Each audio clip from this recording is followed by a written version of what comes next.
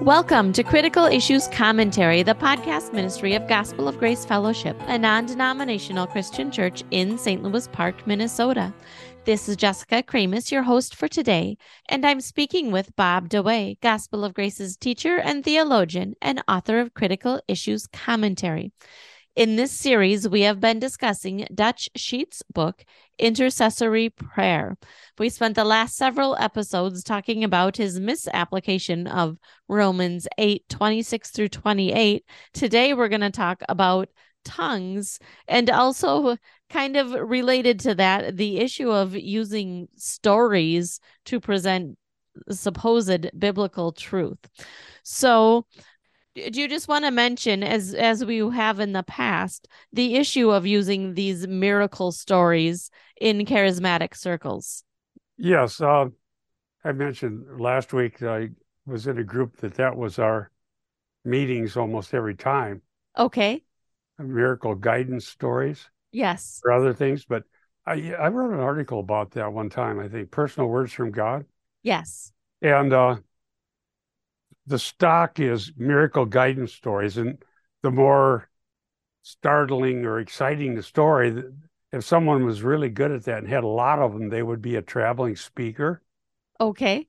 and would go from place to place and tell miracle guidance stories. And what it's all grounded in is the idea that some people have an ability to get special revelations from God or special words from God that tell them specific things about what's going to happen or where they should be or what they should do in a certain way. And sometimes, depending on the context and who's telling the story, they have very amazing supernatural encounters, even going to heaven and speaking to people in heaven. Okay. I'm not saying Dutch Jesus is saying that in his book, but Todd Bentley claims he can go there. He knows the secret of the heavenly portals in the third heaven. So in that bigger scheme of the New Apostolic Reformation, charismatic, some versions of charismatic, and so on, there are stories about unbelievable things that would happen, including hearing from people here in heaven, going to heaven, and so on and so forth. And the end result is some glorious thing happens. Okay. And so tell the story. God told me to do this, and I did it, and here's the result, and look at, and everybody gets excited. And then a lot of people wonder why that doesn't really happen for them. Okay. And why doesn't God tell me that if I do this or that, something will happen, and then I get a great outcome?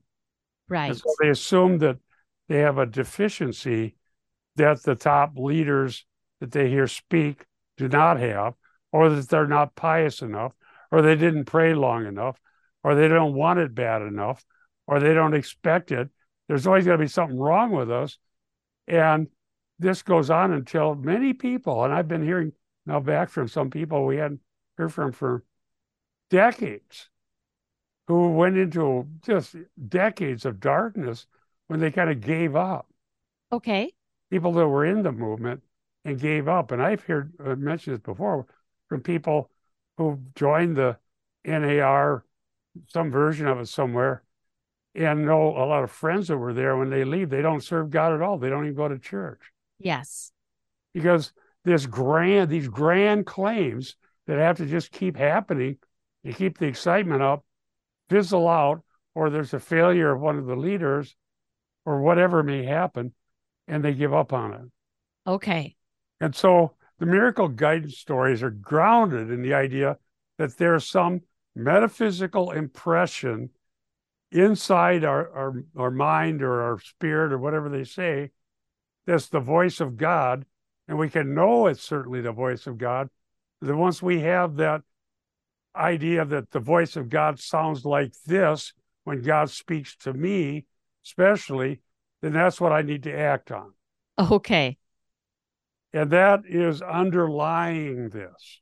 Right. And if you start questioning that, you get some very strong pushback. Yes. People will become very angry or irate or accuse you of blaspheming the Holy Spirit, even. Seen that happen, and just leave. Well, what's wrong with you? So how do you dare say God? So you say God cannot speak? Is that what you're saying? God cannot speak? Right. And that's not what we're saying.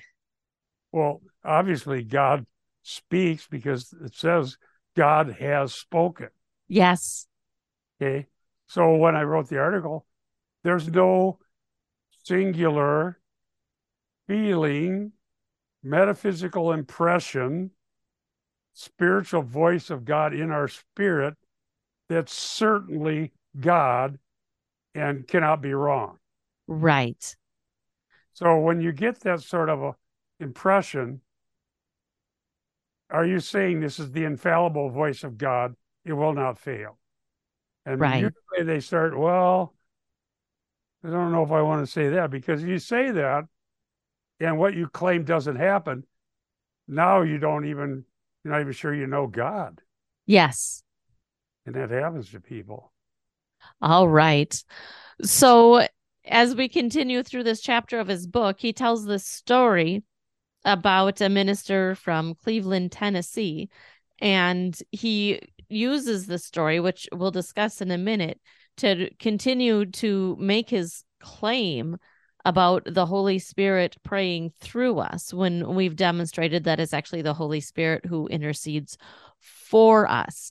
Part of the issue that's going to come up is this issue of tongues. And so what we're going to show you today is that the way tongues is used in this meeting is directly counter to what Paul says in 1 Corinthians 14.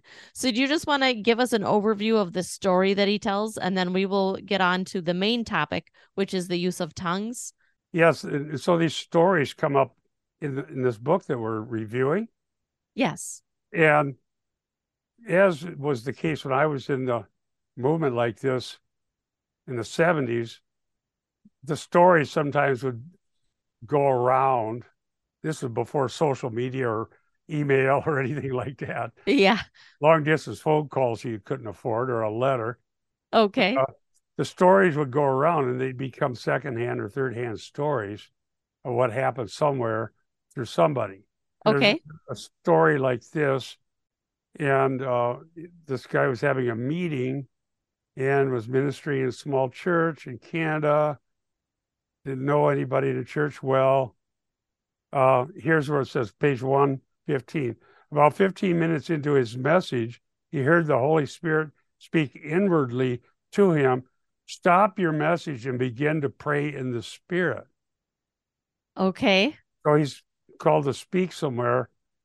God tells him to stop speaking, start praying in the Spirit. Well, and earlier in the book, he has mentioned that his definition of praying in the Spirit includes tongues. Right. Which is Yes. what's going to happen here. Okay. So they would affirm other ways of praying in the Spirit, but tongues is for sure a way you pray in the Spirit. Okay. So he talks about the awkwardness. He said the leading of the Holy Spirit was so strong, however, that he obeyed. Well, I Okay. was just talking about that. What's the difference between a weak leading of the Spirit and a strong leading of the Spirit? And where do we find that in scripture, and how do we know? Well, I don't know even how this follows on the heels of the Jacob story we talked about last time. Exactly. And It doesn't that's even in the follow at context of all. the book. That's where we are. This is following the story of Jacob. But in that story, God just providentially leads Jacob to where he needs to be. There was no prompting of the Spirit. Yeah, Jacob didn't get some sense, well, let me try to go over here. Yeah. So I don't know how that follows, but this is what it says here. And then he said, the guy was speaking, according to the story, says, you have to excuse me. The Lord has just instructed me to stop my message and pray in the Spirit. So he began to pace the platform praying in the Spirit audibly. So this went on for 15 minutes and it says nothing. I assume we know from the rest of this that he was speaking in tongues during this time. Okay. So then he says, talk about a weakness and the inability to produce results. He didn't even have the slightest idea what this was all about. Talk about not knowing how to pray as he should, what was necessary, right, a proper day. So this was either a command from God, day, we've covered that before, Yes. or divine necessity, what must happen, which God brings to pass. Okay. Well, we're not commanded by God to speak in tongues for 20 minutes in a public service. In fact, we're told not to. Yes. Okay. He called this a butterfly anointing. Then it went 20 minutes. Right. People had simply sat and watched and listened. Then a lady screamed and ran to the front of the church and said some things about my daughter's a missionary in Africa and so on. Fatal disease, couldn't be treated. And so the story goes that somehow what he was saying for 20 minutes in this unknown tongue was a dialect that she could recognize. Was that? I think that's Yes. how it goes. Yep. And then she says, and you just said in that dialect, you can rejoice, your daughter is healed. You can rejoice, your daughter is healed. So 20 minutes to get to, you can rejoice, your daughter is healed. So the 20 minutes of speaking in tongues. So that's a pretty amazing story, and it's not totally unusual to hear various stories like that when you're in those meetings because there are always stories. Yes. And so then he goes on and thinks that maybe it took 20 minutes for the Holy Spirit to get from Africa to, what does he say there? Why did it take 20 minutes? Because it's a long way from Canada to Africa, and it took the Holy Spirit a while to flutter like a butterfly all that way? Well, maybe not. I'm not sure why it took 20 minutes. There are several reasons why I believe perseverance is often necessary in prayer, but that is for another chapter. It says, persevere and you'll come to it. Okay. Well, so the question we need to ask, though, is this what we find Paul teaching about tongues in corporate worship? Is this Okay. biblical? Yeah. Jessica and I spent a lot of time restudying 1 Corinthians 14 to get ready for this because I went back, I read some better commentaries than I have now than the last time I taught in Corinthians decades ago.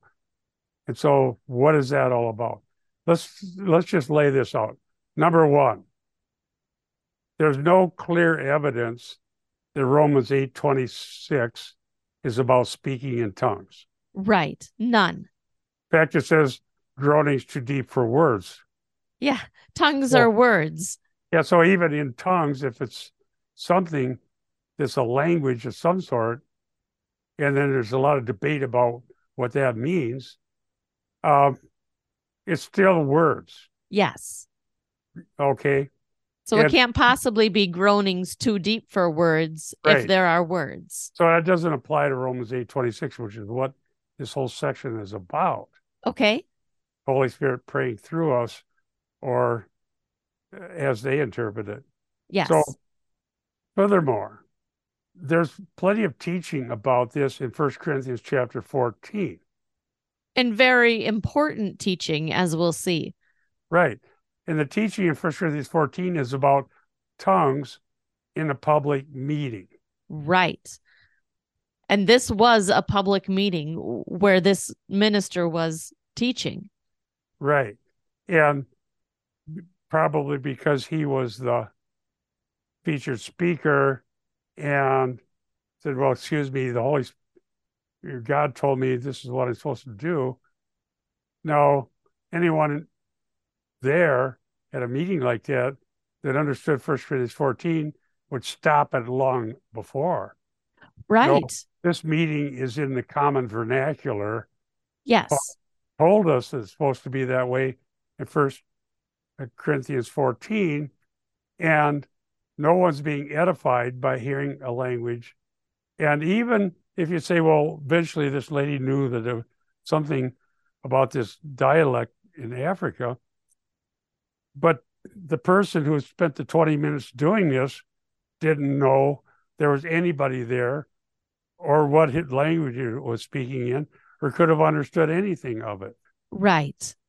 So the whole thing starts out by purposely disregarding clear teaching from the scripture in 1 Corinthians 14 about tongues in a public meeting, claiming the Holy Spirit told him to do this, even though the Bible says not to. Yes. And then doing so for 20 minutes, which isn't edifying anyone, and then coming up with a conclusion about what that was about that's rather fanciful, in my opinion. Yes. Because the Bible says that the one who speaks in tongues does not speak to men, but to God. 1 Corinthians 14:2, for no one understands. In his spirit, he speaks mysteries. Right. I don't know what category this is supposed to fit. Right. It certainly doesn't fit anything Paul lays out here. And he goes on then in 1 Corinthians 14, that's Paul, one who speaks in a tongue edifies himself, but the one who prophesies edifies the church. And the two things that we're going to see come up throughout 1 Corinthians 14 is the idea of tongues and prophecy. So let's just quick define for a minute for listeners who haven't heard our previous episodes where we've discussed 1 Corinthians 14. How was Paul using prophecy or prophesy here? Well, to prophesize, to speak about God's mighty deeds in ways that bring edification, exhortation, and comfort. Right. So these are reasonable implications and applications of Scripture. Things that we know to be true based on what God has revealed. Yes. Okay. And some have said, well, they didn't have the whole canon of Scripture then. True, but they had Paul's teaching that he expects them to know the gospel and applications. I'm preaching through 1 Corinthians right now. I'm in chapter 6. But he says, do you not know 10 times? Yes. And the implication is you're supposed to know. He taught there in Corinth for a year and a half, and they were grounded in the gospel, but they were prone to elitism. Okay. So who has the greater gifts is one of the issues. They were elitists. Who's of Paul, who's of Apollos, who has the greater gifts, who's the greatest. And then this is corrected, and you have the love, you have the different gifts that God gives, chapter 12. Love, okay. Okay. Chapter 13. And now here we have how this applies in the congregation. Prophecy isn't predicting the future. Right. Because it says in 1 Corinthians 14 that you may prophesy the most 2 or 3 and let others judge. Yes.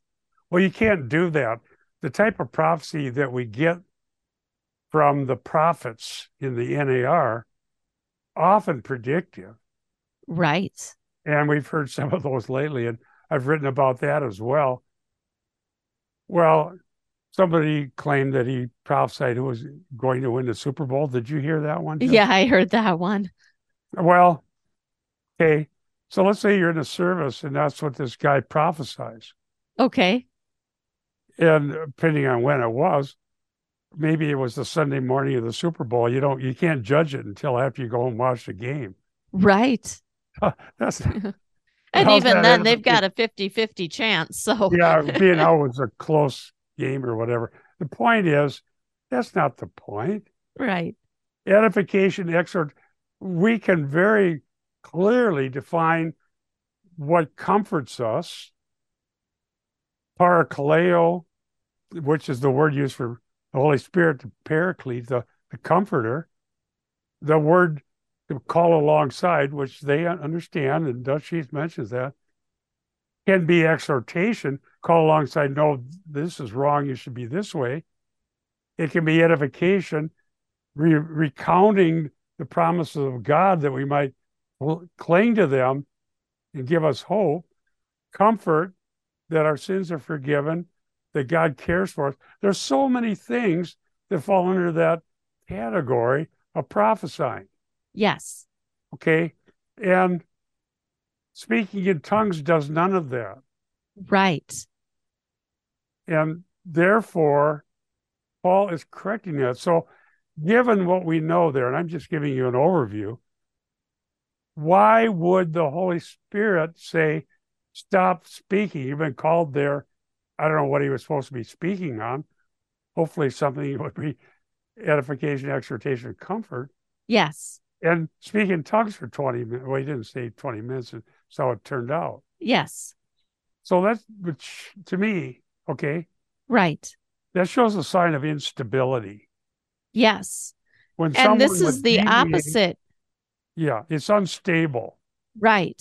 If you're called to teach people, and maybe they just called him there because they wanted to hear stories. Okay. I don't know that. I don't know what kind of church it was. But typically, when I used to travel to speak, they called me to speak on a topic from the Bible. Okay. Okay, or to, I wrote a couple books that you would go and explain from the Bible what the book is about and what was wrong with, say, the emergent movement or the panentheism, whatever it is.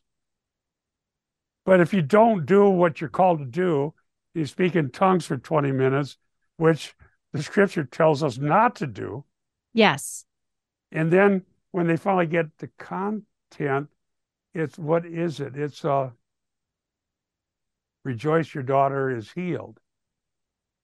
Well, one of the things that we learn in 1 Corinthians 14 is the one who speaks in tongues does not speak to men, but to God. Right. So this is God speaking to man. It's That reversed. application. But Paul says it's us speaking to God. That's Right. how we pray. And so it's not to be done in the public meeting unless there's an interpreter.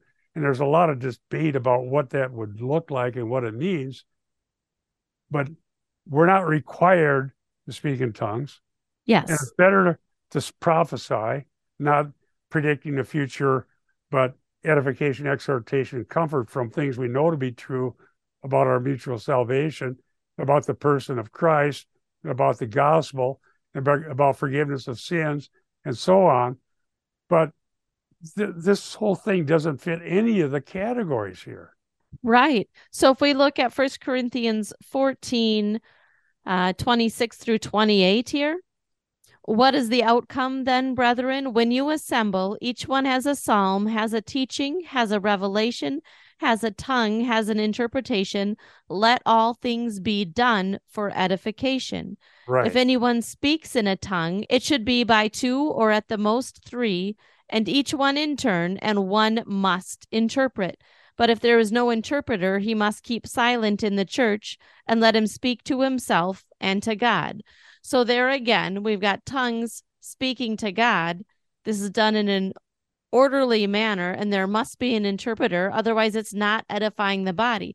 This is the opposite of what we see even in this story, where he went on for 20 minutes with no interpretation. Yeah. That's when we were talking about this, I immediately said, well, for one thing, Paul tells us not to do that. Right. So since when does a personal word from God that may or may not be from God, because we don't know what the voice of the Holy Spirit in some non-tangible sense means, exactly what does that sound like? Right. And how do you know? Again, it's just not a clear category. Yes. And certainly, at the very least, even if you accept that some people are really good at hearing the voice of God, even at that, the voice of God that someone believes they're good at hearing never has veto power over the teaching of the Bible. Right. Most people who believe in special guidance of the sort we're talking about would not claim that they can veto what the Bible says because God told them something. Okay. I don't know that I've talked to somebody quite that brazen. Okay. Although it happens by disregard. Yes. One time in the 80s when I went to talk to a pastor who was a lot older than me. In the 80s, I was actually kind of young. Okay. And he, I said, well, why do you bring these speakers in? I'd asked to talk to him about it, somebody we knew in the charismatic, and a very nice fellow, but he said, well, it's like the one speaker we had said this. It's like flying in a plane. We take off from the Bible, we land in the Bible, but we do a lot of flying around in between. But okay, so the flying around is the stories, Yes. because I've been to enough of those meetings back in those days. Well, the flying around can't be saying that landing strip doesn't mean what it says. Why don't we take this great big plane and land out here in a bumpy pasture with holes in it? Well, and that's really almost it ties right in with what Dutch Sheets is saying here. He calls this the heading for this section the butterfly anointing. He says, "Have you ever observed a butterfly flying from one location to another? They flutter this way and that, up and down, herky jerky. It appears they do not have the slightest idea where they are going. They look almost drunk. When I begin to pray in the spirit, not knowing what I'm saying, sometimes with my mind wandering this way and that, I feel as though I'm trying to move in the butterfly anointing." So we're going to jump here and there and here and there. But is It's this interesting. actually the way the Holy Spirit works? That's somewhat similar to what that pastor told me. Yeah. But God does get to us through the scripture. I'll tell some more of this story. Okay. Talking about telling stories. So here, I think at the time was after 1986, the group I was in had Dave Hunt come and speak on the topic of the seduction of Christianity. Yes. And that caused us to be considered untrustworthy. Okay. They didn't like Dave Hunt questioning a lot of these things that were going on. And so I was coming to talk to the guy, and I got there early, and I was reading a scripture in Timothy, sitting in the car, not wanting to go in early. I came across the passage that said, "Do not sharply rebuke an older man, but appeal to him as a father." Right. And I was in my 30s, and he was much older than that. Yeah, because I was really charged up, and I was going to tear into there and see whatever. I don't know how it would Okay. have gone. I thought, no, you can say, is that your word? Is that how you found it? Well, in God's providence, I read the passage, but the reason I know it's applicable because it directly applied to the situation.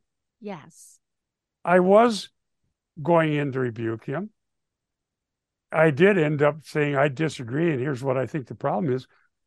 But he was an older man. I was a younger man, so I obeyed the scripture. Right. The providence involved finding the scripture right there because I got there early and then going in and not blowing the whole situation up, but appealing to him that people are being hurt because not all of this flying around turns out well for some of the people that come to the meetings. Yes. That's how you apply it. So the butterfly anointing, yeah, it's interesting. It's almost the same kind of analogy, isn't it?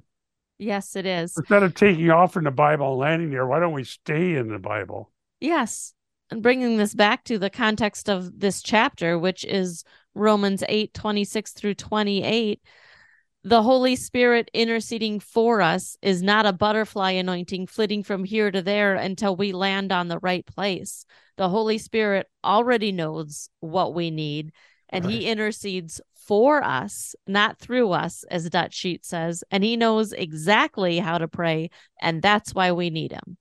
Yes. And furthermore, one more thing. Okay. Not only does he know what we need, if you read the rest of Romans 8, which we've been pointing to, it's revealed what we need.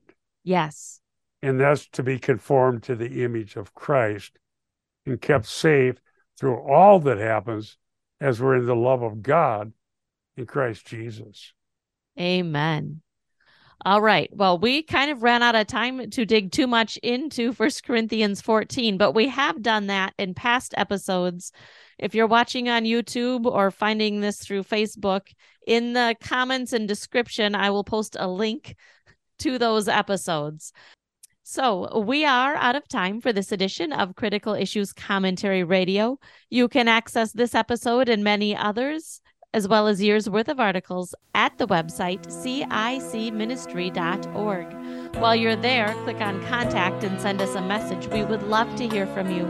We want to encourage you all to stand firm in one spirit, with one mind, and strive together for the faith of the gospel. For Critical Issues Commentary, this is Jessica Kramus and Bob DeWay. We'll see you next week.